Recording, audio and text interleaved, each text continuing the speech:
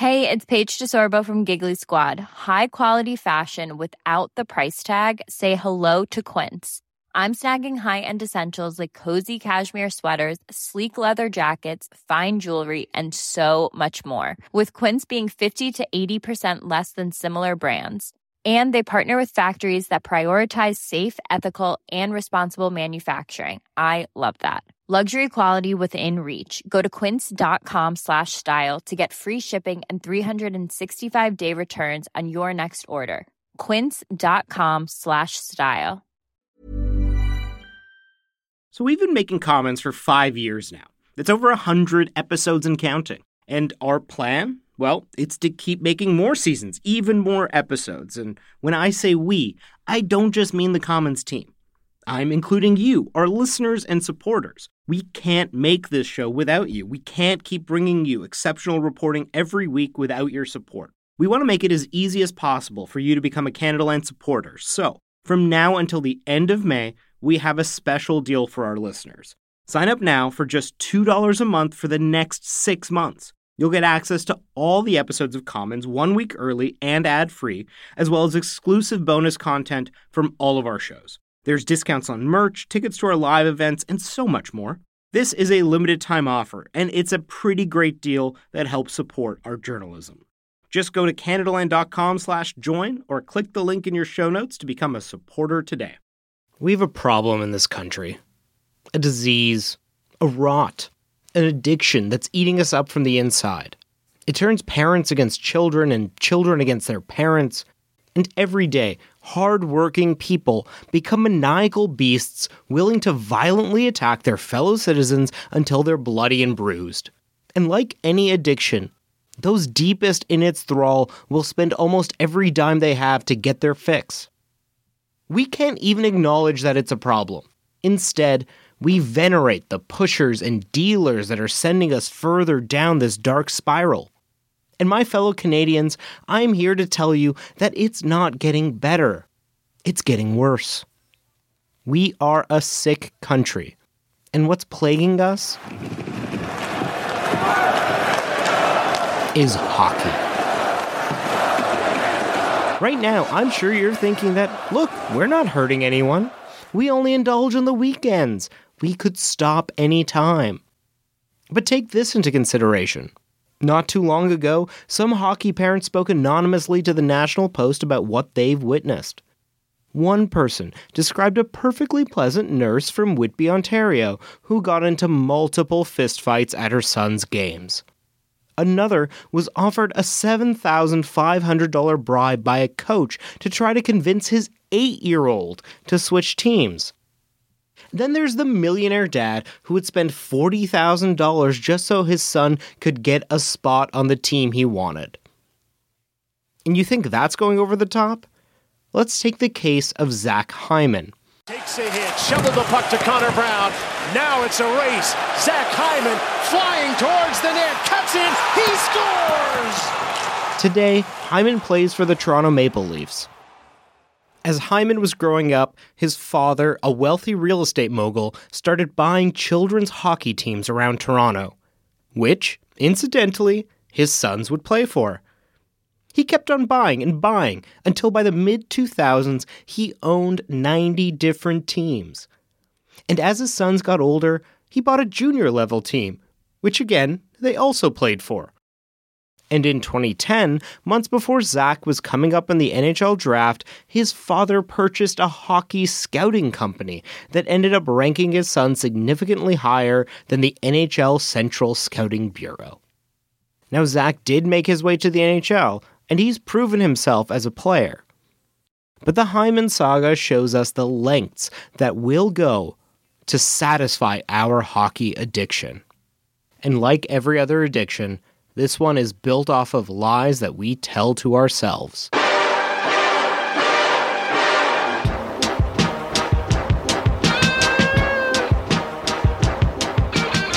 We're told that hockey is what brings us together as a country, cutting across class lines and language divides. But the truth is, hockey is big business. Together, the 31 teams in the NHL are worth around $27 billion.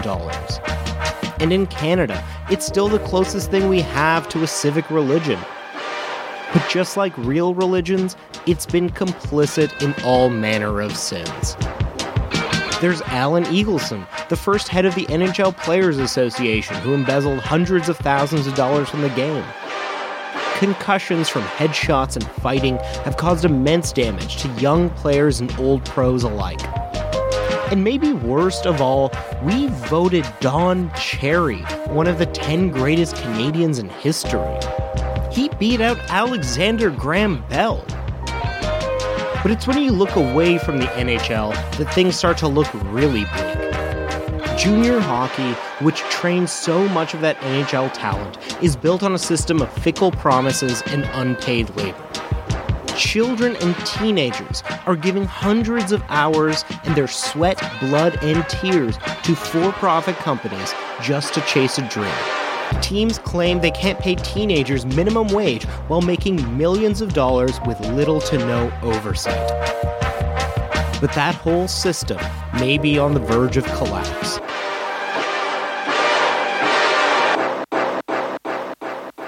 I'm Archie Mann, and from Canadaland, this is Commons.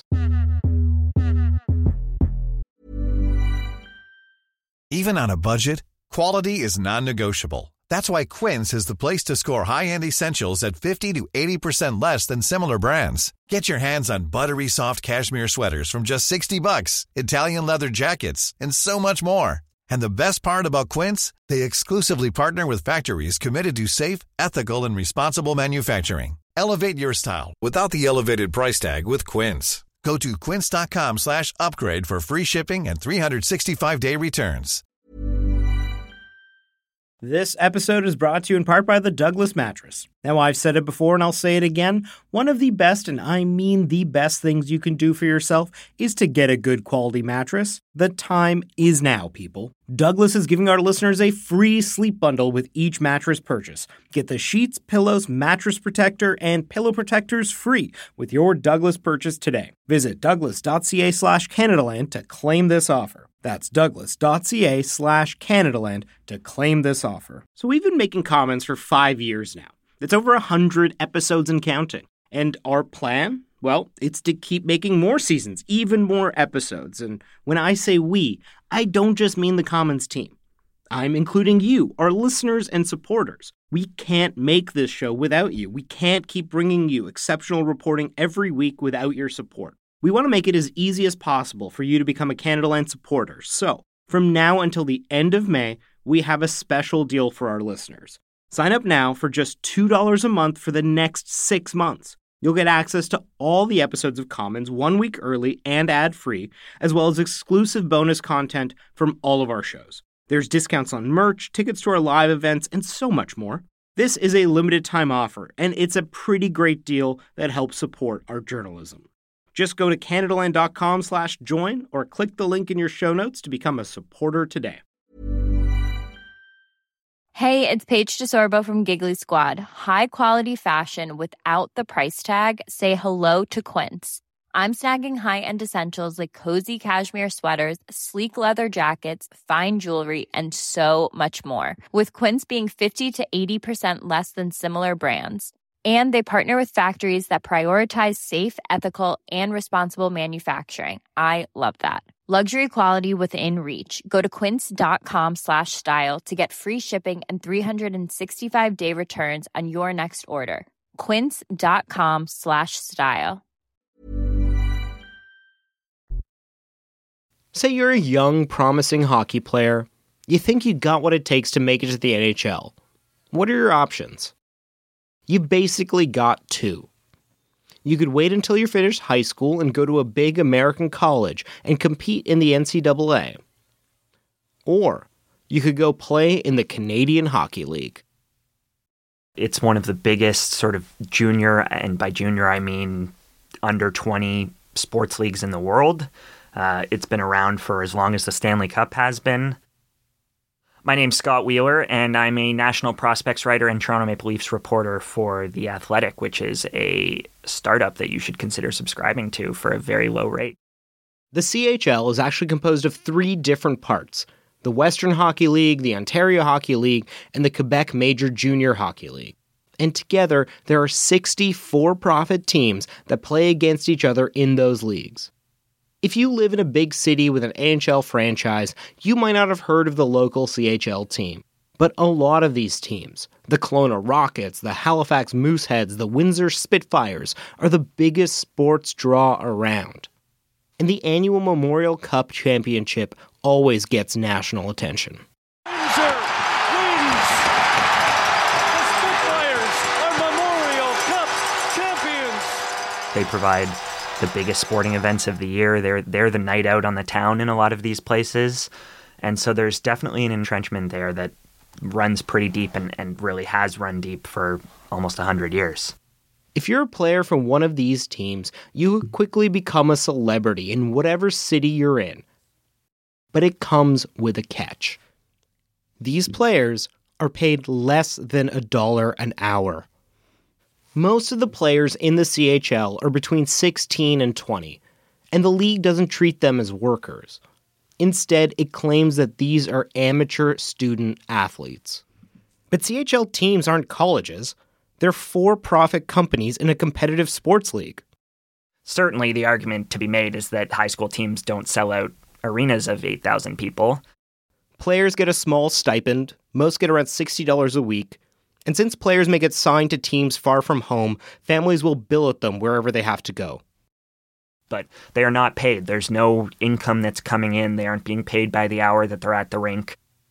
For a lot of players, this isn't actually much of a problem. Hockey is a sport where predominantly all of the players who play junior hockey come from money. And so the financial concerns aren't what they are for your average Canadian in terms of the kind of player and the kind of demographic that ends up at a AAA hockey level and has the money and sort of the class to be able to play in those kinds of leagues. A lot of those kids, they enjoy the lifestyle. They enjoy going to these cities. They're a big deal in a lot of these cities. But there's a significant minority who suffer. I have spoken to players who had horrible billet situations, didn't have enough money to get by, didn't come from money. One such player had a very bad situation. They took the $150 a week that they received from the team, they spent it on alcohol. They didn't take care of him, they didn't provide for him, they didn't make him meals. He didn't come from money, he had to go to Subway for dinner and couldn't even afford to get a sub at Subway kind of thing. It's certainly a minority, but there are certainly players out there who have this option presented to them where at 15, 16 years old, they're offered to play in the OHL, and it's extremely hard to say no to that at that age. They're focused on hockey and little else. And then there are players who get to the end of their career at 19, 20 who have no money and didn't really get the high school education or the grades that they wanted. For the kids who come from money, it's a great lifestyle and they love it, but there is certainly a minority that struggles with it. So how does the league justify not paying its players? Scholarships. The CHL scholarship program is easily one of the most flexible and financially rewarding in North America. For every season a player plays in the Canadian Hockey League, he is entitled to a minimum of tuition, books, and compulsory fees. But for a lot of players, the program doesn't turn out to be what they expected. Alan Walsh, an NHL agent, has said that the CHL tries to limit who can make use of this money. Quote, "The CHL's dirty little secret is that they don't want players using these packages," he said. If you wait longer than 18 months, the scholarship's canceled. If you play even one professional game, canceled. If you quit the team midseason, canceled. And up until a few years ago, if you're a European player, you weren't entitled to any scholarship money whatsoever. All of this hinges on a player graduating high school on time, which frankly, many students don't. The CHL publicly claims that they can't afford to pay players and provide them scholarships. Their whole shtick whenever wage comes up is that we wouldn't be able to afford the packages for schooling. And that's basically the crux of their argument. They're using that as leverage to sort of hold their current players hostage to say, hey, if you want back wages for what you haven't been paid on a minimum wage kind of basis, we're not going to be able to pay for your education and you're going to be out whatever it ends up being in terms of your education. The CHL's own figures claim that teams made a total of $135 million in revenue.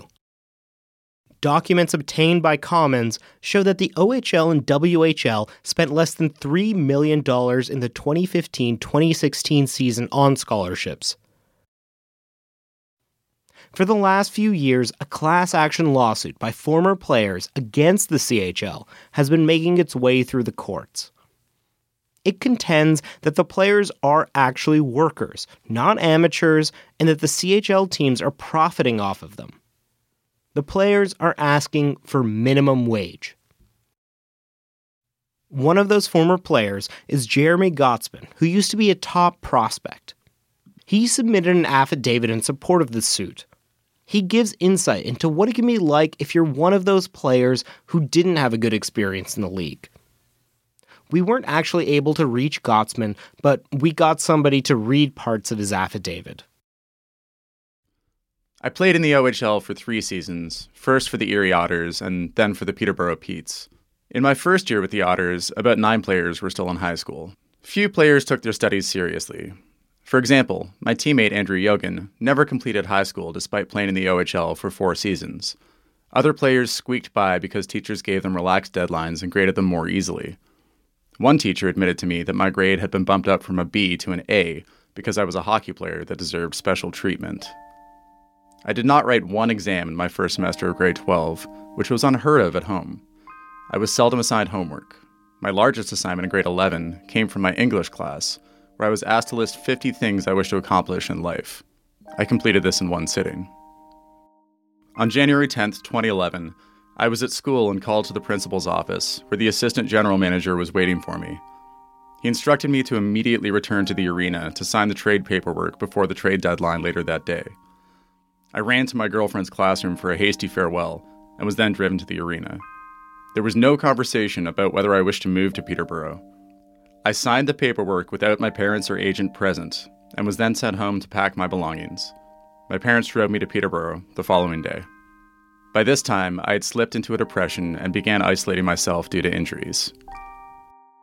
There's a common saying among veteran players when talking to the new rookies: "You're smiling now, but you won't be smiling by Christmas."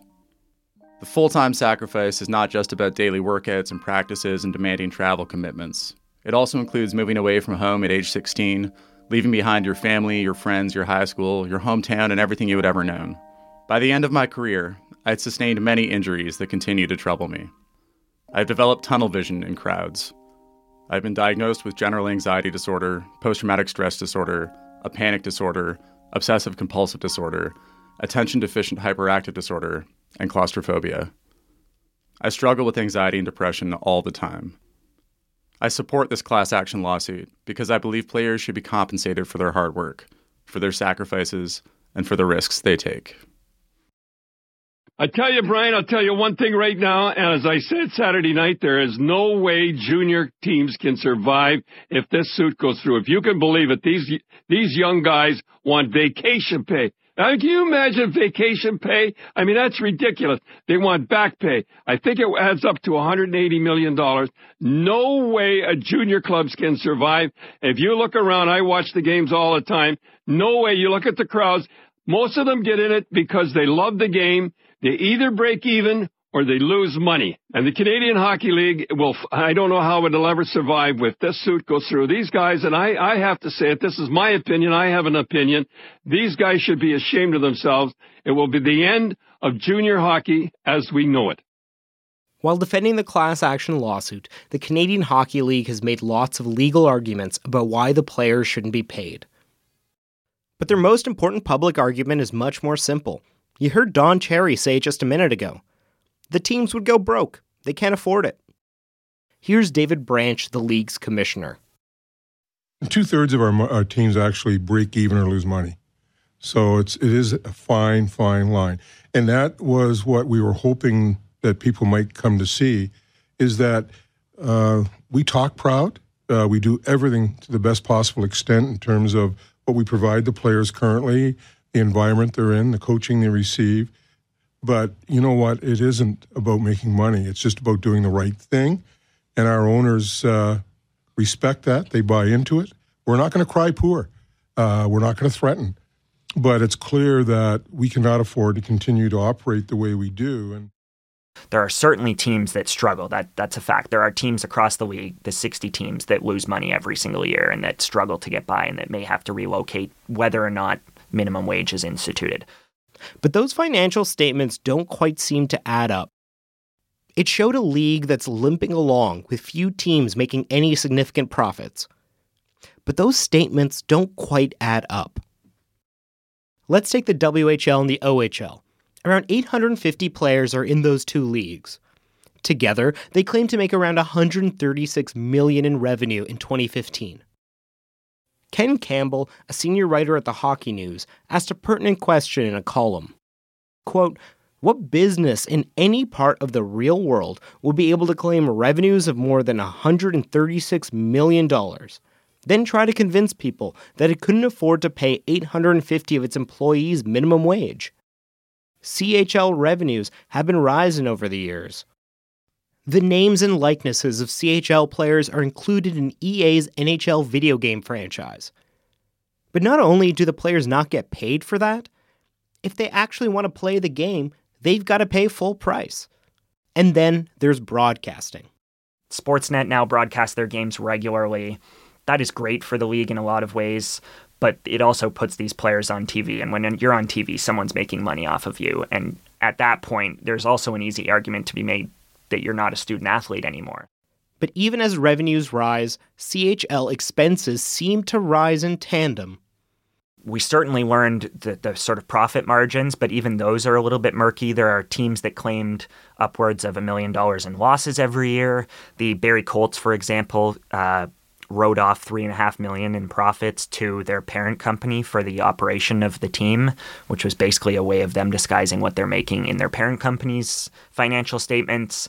There are certainly some murky things happening. Some of these teams try to disclose or disguise, if you will, as much as they can in terms of hiding their revenue and sort of over-exaggerating their losses to appear less profitable than they are.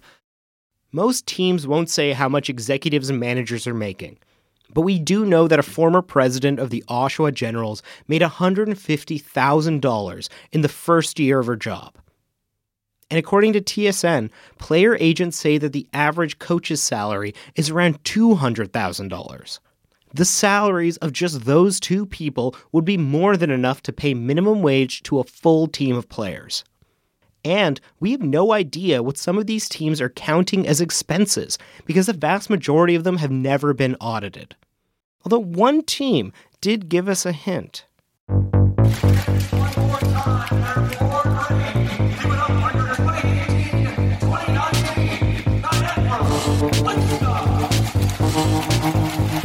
The owner of the Niagara Ice Dogs, Denise Burke, has said that paying players minimum wage would mean the team would be left facing a financial catastrophe. Nick Angelotti, a forensic accountant who looked at the Ice Dogs' financials, told TSN that we can't really learn much from them. Quote, "The owner of a company like this has absolute discretion. They can pay themselves and others whatever they want. We do know that the Ice Dog owners paid themselves $300,000 in dividends, around what it would take to pay the players minimum wage. And according to tax documents, at the same time the owners were pleading poverty, the team was leasing out 5 separate cars. 4 of them were BMWs, and 1 of them retailed at $121,000. But for the sake of argument, let's take the CHL at their word. Maybe they don't have enough money to pay these players. But here's the thing. The CHL has a benefactor. An important benefactor with gobs of money that depends on it for its players. The National Hockey League. The CHL itself is primarily financed by the NHL. The CHL proper doesn't make a ton of money. Their only source of revenue stream is primarily through funding from the NHL, which is kind of disguised, if you will, by grants. The NHL relies on the CHL to train its players. If the CHL really did get into trouble, it's hard to see the NHL not bailing it out. The NHL would certainly take the stance that they wouldn't jump in and save the CHL if they ran into trouble and had to pay their players. But the NHL relies on the CHL more than it relies on any league in the world. They rely on them more than any of the top European leagues, the NCAA. And it is an extremely close bond. They need the Connor McDavids of the world, and they feel that the OHL and the QMJHL and the WHL are best positioned to elevate those players to their league at a young age. Right now, teams are paid around $150,000 for every player they send to the NHL. Last year, 78 CHL players were drafted by the NHL. That's around $12 million for CHL teams. That's one source of revenue for a lot of these teams. They get rewards for producing NHL talent. If you graduate 4 players in a year, it can be $500,000, which is not insignificant. So I think the NHL would be backed into a corner in a sense, in that they would have no choice but to try and support the teams that would otherwise struggle or potentially have to fold. But even without that, there is upwards of $20 million some years given from the NHL to the CHL to allow the league to be what it is. Most fans aren't sympathetic to the former CHL players suing the league. My sense is that the vast majority of fans think that these kids are spoiled as it is, and think that they are afforded incredible opportunities that the average person isn't afforded, and why are they now complaining about the opportunities that they were afforded in the OHL? And the CHL has many allies. Late last year, the Doug Ford government came out sharply against the players, saying that the province won't consider them employees. That move pleased Don Cherry, that icon of progressive Canada. But good for Doug Ford, stepped up, and I'm glad for Doug Ford. I'm glad we got a politician that keeps his promises.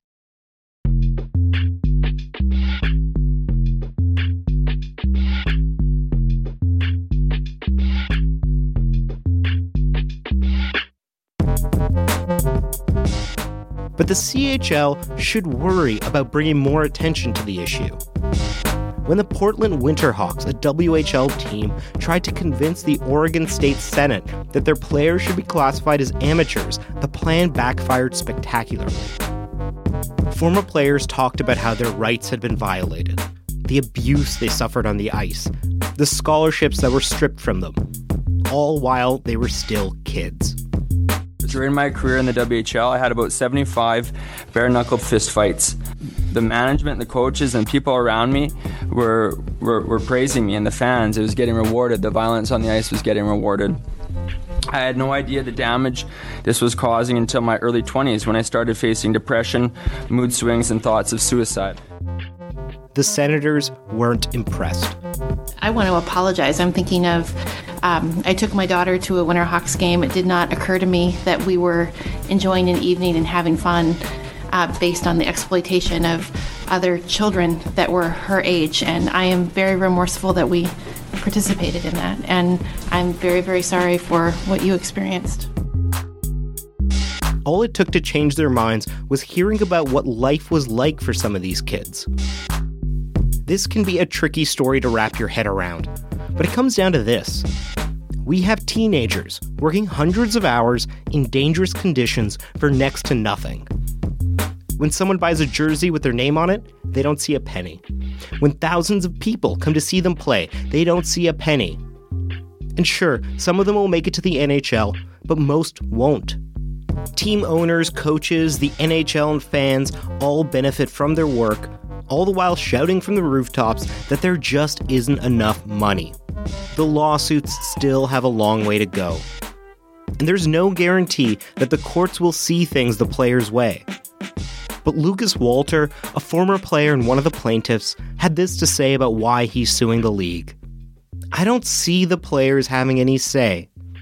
You almost feel like a piece of meat sometimes.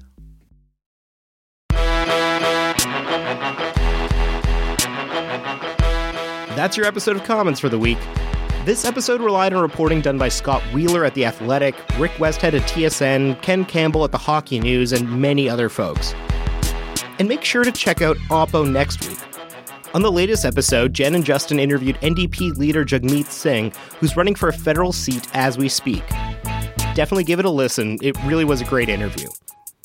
If you want to get in touch with us, you can tweet us at Canadaland Commons, that's CMNS. You can also email me, Archie, at CanadaLandShow.com. This episode was produced by myself and Jordan Cornish.